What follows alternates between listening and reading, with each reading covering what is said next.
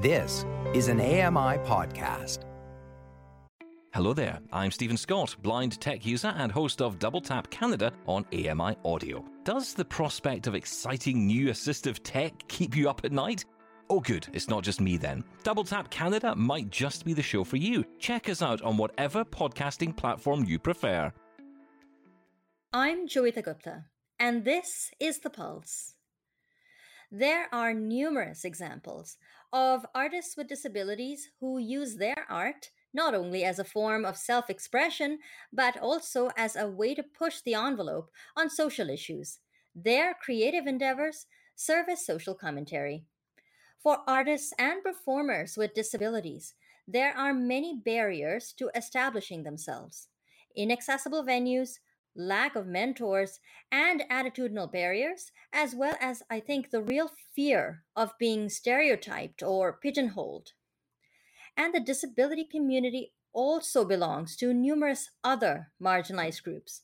You could be disabled and a woman, or disabled and Indigenous, and these intersecting identities can compound challenges while also providing rich insight into the human experience. Today, we meet blind Indigenous musician Mattmac. It's time to put your finger on the pulse.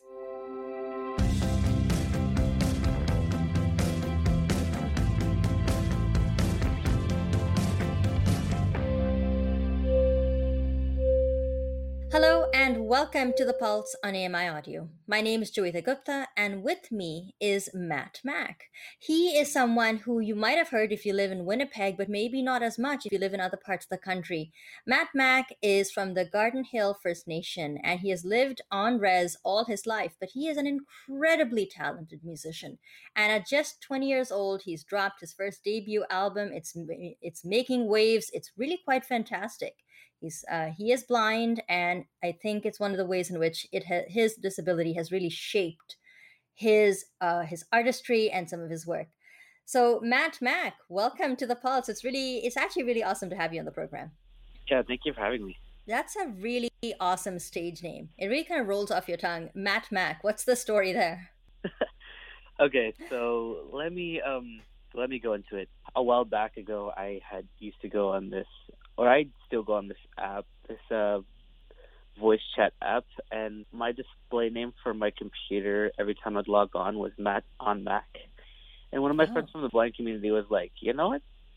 He was like, Matt on Mac, and he just like kept thinking about it, and it was like he started saying Mattmac. Oh. And I was like, wait, okay, I don't know how I feel about that, but okay. But ever since then, it kind of just stuck. Has it grown on you? Yes, it did. No, so it's like, I'll just That's awesome. So you've been a musician for a long time. How long have you been singing and writing your own music? Well, I've been singing since I was 4. Wow. Since I was like 17, 18, so not even that long ago. So tell me about how you started singing at 4. What is it? Is your family very musical? Are there singers in your family? What prompted you at 4 to take an interest in music? That's kind of funny because as of right now, I'm the only singer in my family. I'm the only one who's like musically. But that didn't stop my family from still playing music, of course. My family listens to a lot of music. I grew up with a lot of gospel from my mom, and I also grew up with some rock and rap from my siblings. So I grew up with a lot of music. That's really great to hear. But so what are some of the influences then? There's gospel, there's rock, there's some rap. Are there any artists that you particularly love whose work you think has influenced your practice as an artist? Yeah, so there's a lot that influences me. Now that I think about it, Owl City, musically, he inspires me. NF, I listen to a lot of NF. Juice WRLD, I listen to a lot of Juice WRLD. Nav, to name a few artists. And I'm sort of curious. I started to sing when I was 4, just coincidentally, and I was put in classes. But I never developed more than a sort of an amateur. I'm sure I was a good singer, but I never really considered it as a career. You know what I mean? I was kind of like, I'm happy to belt out tunes in the shower. I don't need to make a career out of this. It never really crossed my mind to put out an album, and yet here you are. You've got this amazing album. What made you decide that instead of just pursuing this as a hobby, music would become something you did professionally? So I've been making beats and getting my building up my skills for production software for like most of my teen years. Mm. And then I remember I'd sat down because I was dealing with some family stuff one afternoon, and I was like, I really don't want to just deal with this. So I was like, let's work on music. And I remember the first song I really, really wrote. It was a song called "Staying True." And after I wrote that, I was just like, you know what? I can make this into a career. Hmm. So the writing is a really big part of it as well. You don't have a songwriter.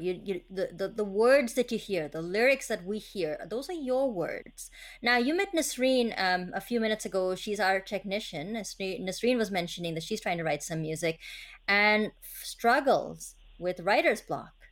How do you communicate the things that you are feeling? How do you communicate that on paper? How do you get around feeling stuck and making sure you can transport other people through your lyrics into how you're feeling? It's interesting because I usually write on the spot when I'm coming up with a song. Um, I have my notes open in one window and my music software open in another, and I write as I record. So like everything's in the moment. And so, do you ever go back and make changes? Like, do you go back and record something and you're like, nah, I didn't really like that? Do you tend to tweak your work, or are you just able to do it in one shot? So in most cases, I'm able to do it in one shot. But there Mm. are times where I would go back into the project and re-record some lines, or I'm like, I don't like how I said this, or like, I don't like how this was delivered, or I feel like I could have worded this better. But yeah, sometimes I'd go back and fix some things if needed.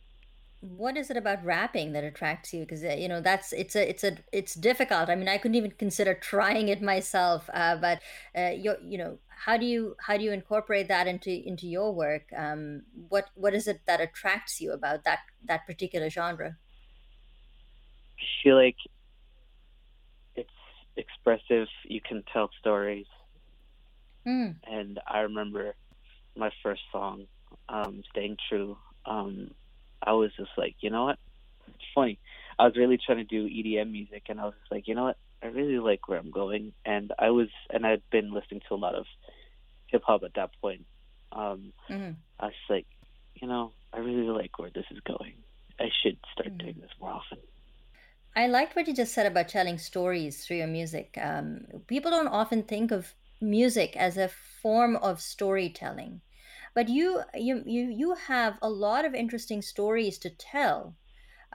You spent your life growing up in the Garden Hill First Nations community. It's not Toronto. It's a I'm a small community, and it's fairly isolated. What was it like for you growing up there? When I was 8 years old, I remember my mom would take me and my little brother for walks, and she would describe the world around us. She would describe what she's seeing, the sunset, the trees, the colors around the Mm. sky. And it was around that time where I was really starting to discover that I was blind at Mm. that age, and that kind of got me into like a state of depression because I kept asking all these questions. I'm like, why can't I see the sky? Why can't I see these trees? Why can't I see the colors like you can? Mhm. And that kind of got me into a stage of depression Mhm. for a few years. Mhm. It's interesting that people don't realize when they're sighted, I think, that you discover that you're blind. Because I remember when I was 6, I had a very similar experience to you because a lot of my, like, up to that point, I assumed that, and I am not kidding, I assumed that everybody was just like me in that none, they couldn't see at all out of their left eye, and they could see a little bit out of their right eye. And then one day I asked someone, I said, so can you see out of your left eye? And they were like, yeah, of course I can see out of my left eye. And I was like, wait a minute. What's wrong with me? Like, why am I the only one who can't see out of my left eye? And that kind of sent me, it put me in a bit of a funk too, because I suddenly started to feel like maybe I wasn't like everybody else and that I was very different in a noticeable sort of way. Did you struggle with that sense of not quite fitting in or being different from the people around you? Yeah, so I did for a few years after that. So it's like 8, 9, 10, 11. I did struggle with that. In fact, I stopped singing altogether because it really affected a lot of the things I used to do. I remember I'd have some days where I'd have really bad episodes, but ever since then, like, things have gotten better since. Yeah, I mean, it's interesting how something happens in your life and you turn a corner because it's so funny. Like, I feel like I haven't talked to you before today, right? But there's a lot of similarities in our story because just around, in terms of how you're describing being very depressed, I remember feeling very isolated and very depressed around the same time, like 8, 9, 10, 11, 12, 13 even. And then I remember sort of having this moment of almost like a revelation, a turning point where I decided that yes, I was blind. No, I probably couldn't change that, but I was going to turn a corner in my own thinking. What about you? Did you have a moment in your life where you turned a corner in your thinking? Yeah, so when I was 12, 13, I remember that I'd started to pick up my laptop because I'd gotten a laptop that Christmas. Mm-hmm. And at the same time, I was really starting to get into the keyboard. Mm-hmm. So what did I do? I learned how to use the laptop. I was learning about assistive technology. I was learning about screen readers. At the same time, I was also learning about multi-track recording software. So at the same time, I was also learning the keyboard. I was learning how to play. I was self-taught. I never had any vocal lessons, or I never had any keyboard or piano lessons. So through these years, by 14, I was just like, I was already like multi-track recording. Well, it's not the best software in the world, but I was already doing it. I was just like, you know what? This is actually pretty fun. So like during my early teen life, I was just building up my production skills, building out my musical skills. Honestly, I find Audacity, like I've tried to use Audacity and it scares me. So I applaud you for trying to make That's a go of it. funny. That's funny because that's actually what I started out with. Really? And you were able to figure out how to use Audacity? That's really incredible because I tried and I gave up. Yeah, I figured out how to use it. Matt, tell us a little bit about Paradise. One of the really cool things about the song is the music video. When well, I didn't watch it, but I was listening to the song on YouTube, and my husband was describing the music video. Tell me about what it was like for you to have your own music video. That must have been a really cool experience. Definitely, it was a cool experience. Recording the video, doing all these performance shots, going around the city. It was pretty fun. Yeah, and what was that process like for you? Like, how did you actually go about recording the video? So I remember, okay, what are we going to do? So we went around the city. We basically had a Bluetooth speaker, and we're just going to do performance shots of me vibing to the song, performing the song in various locations around the city. So the 2 days we were in Winnipeg, we were just filming. So that's basically what happened. We drove around the city, which is kind of fun because I love car rides. I love car rides. Can't stress that enough. But I was driving around the city with the camera guy, and we were just filming. And all in all, we were just having a good time. So, we were taking a bit of a break here, Matt, and on the break, Nasreen, who is our technician, got into a really good conversation with you. And I think it might be a lot of fun to bring Nasreen in because you guys have so much in common. Both of you are artists and musicians. Nasreen, I'm sure there are things you want to ask Matt about his journey as an artist and how he has gotten to do some of the work that he's done. So, take it away. For sure, for sure. So, my question to you, Matt, is for me, I released my first single actually a few months ago, and I'm still trying to discover my sound. So I'm trying to find what works out for me, what sounds right as a permanent sound for myself. I wanted to ask you, how long did it take you to find your sound, and how did it feel for you? Yeah, so I guess that really took the past 3 years, 2 3 years. I remember when I recorded, going back to my song "Stay True." I was already kind of there, but at the same time, I was just, like, confused and like I didn't know like what type of music genre I should get into, because at that time, I was like wanting to get into EDM and like electronic dance music. But it was around that time I was really, yeah, I really like this. And at the time, I was beginning to get into modern hip hop, such as like Juice WRLD, XXXTentacion, and to name a few artists. That's what I was really listening to, and I was like, this is something I could do, and this is a sound I could develop. This is a sound I could do, and this is a sound I can develop. And how do you sort of, just to follow up on Nasreen's question, how do you sort of find a community of other artists? So did you have other artists in your community that you were able to collaborate with, or even other artists who might have been visually impaired, who might have been able to teach you how to navigate the scene or make some contacts? How did you manage that side of the business? Yeah, so it was also around that time, 2 or 3 years ago. I was introduced to a internet-based collective called Blind and Famous, and what they are is they are a group of blind musicians, producers, rappers, and engineers. We do it all. Did they like talk to you about the challenges and the opportunities? Did they tell you where you can get some work? What kind of help have they been able to give you over the years? Yeah, so I feel, looking back at it now, they upgraded my sound completely, because at the time I was making beats. I wasn't really doing a lot of artist stuff. So they were like, yo, you know what? Your drums are outdated. So what they did is they extremely changed my sound a lot. And I was just like, yeah, okay, this is interesting, and I'm liking where this is going. And I contribute most of my success to them, and they were able to get me to update my sound and make it up to date and relevant. And they actually were the ones who introduced me to modern rap and hip hop. That's awesome. Yeah. I want to ask you a little bit about labels.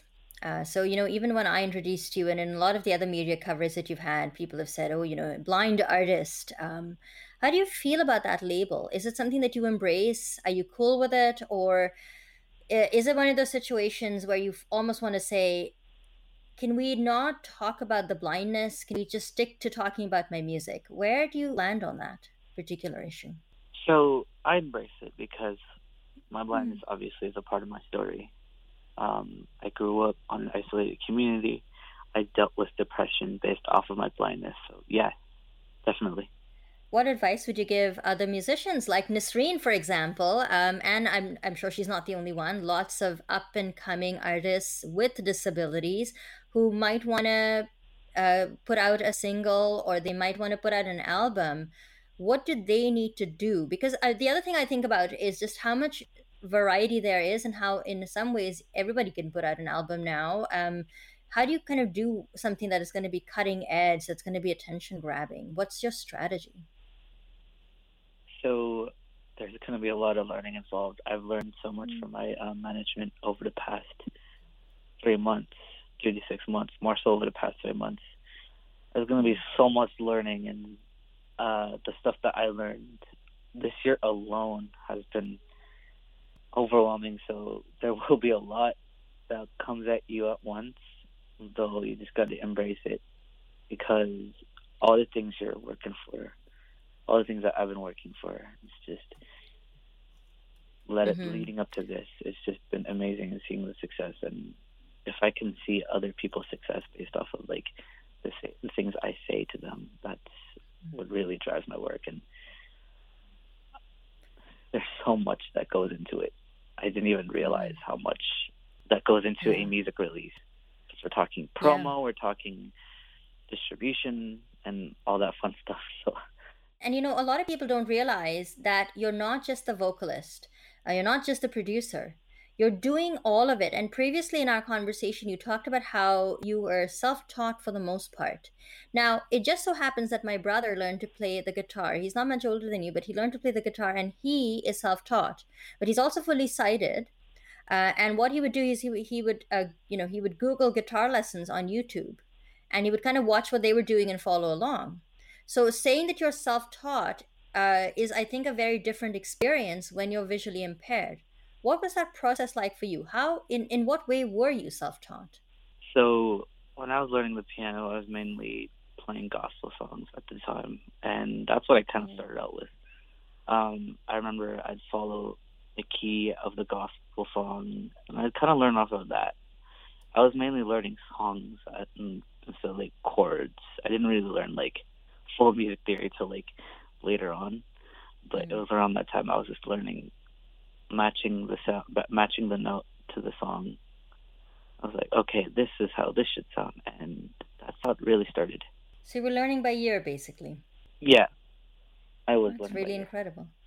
Let me ask you, as we sort of wind up our conversation, and you know, it's really flown by quickly for me, but the one question I really did want to ask you is, how would you like the broader public, so people outside of Winnipeg, who probably embrace you as Winnipeg's Mattmac, you know, like, someone who's achieved a certain amount of fame locally, but also, people outside of the disability community who might think of you as a blind artist.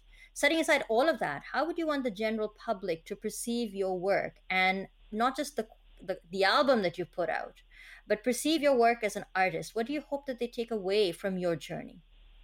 Thinking on this now, I hope that people take away that, like, not only am I a blind artist, I'm not only my producer, but I just love to inspire people. That's what I love doing. To inspire people to, let's say, work on music, or to be a better person, or to work on a specific issue that they're dealing with to make things all right. Because in my songs, I talk about the things I deal with.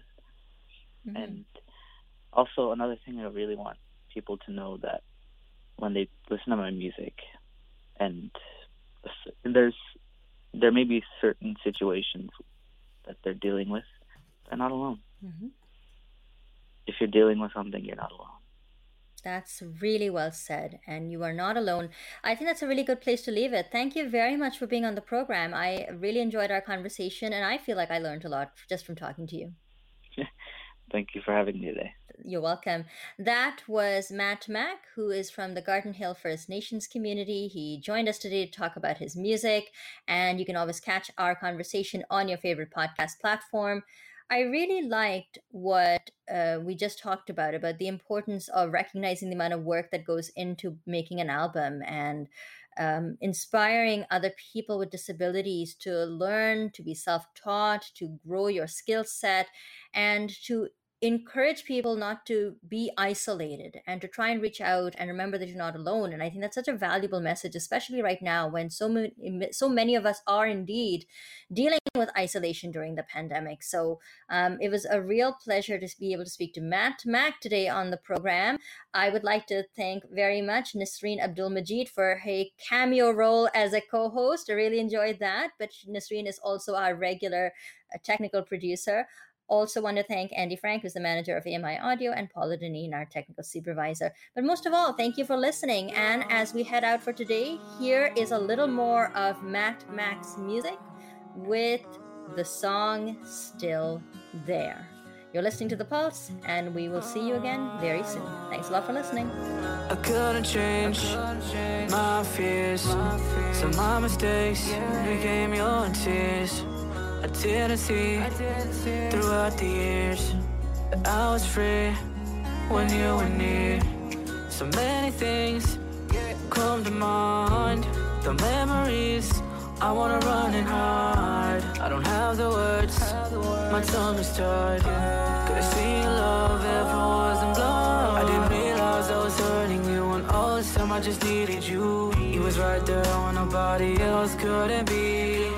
I know that I messed up real bad, but girl, I just want you to see. I hold on to you, girl, like you was a piece of me. I know that this might seem crazy, but I've been thinking about you lately. Me calling you my baby, and all of the love that we shared together. All of the things that was said, all of the things we went through, that I knew that you went through when you were still there.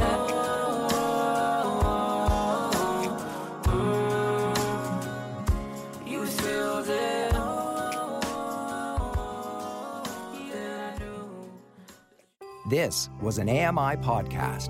For more accessible media, visit ami.ca. Hello, I'm Sean Priest. Join me monthly for Sean of the Shed, where I introduce you to all the technology that can be so useful to us as blind or partially sighted people. Find Sean of the Shed wherever you find all your podcasts.